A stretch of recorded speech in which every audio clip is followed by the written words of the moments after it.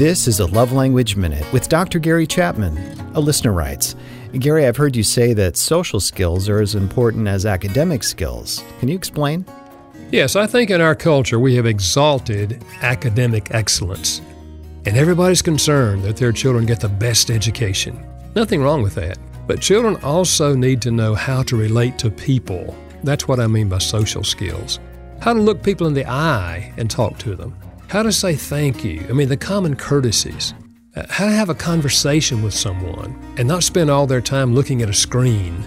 Social skills, learning how to talk and listen to people and play with other children in a positive way. These things are fully as important as academic skills. Dr. Gary Chapman is the author of Things I Wish I'd Known Before We Became Parents. For more, go to 5lovelanguages.com.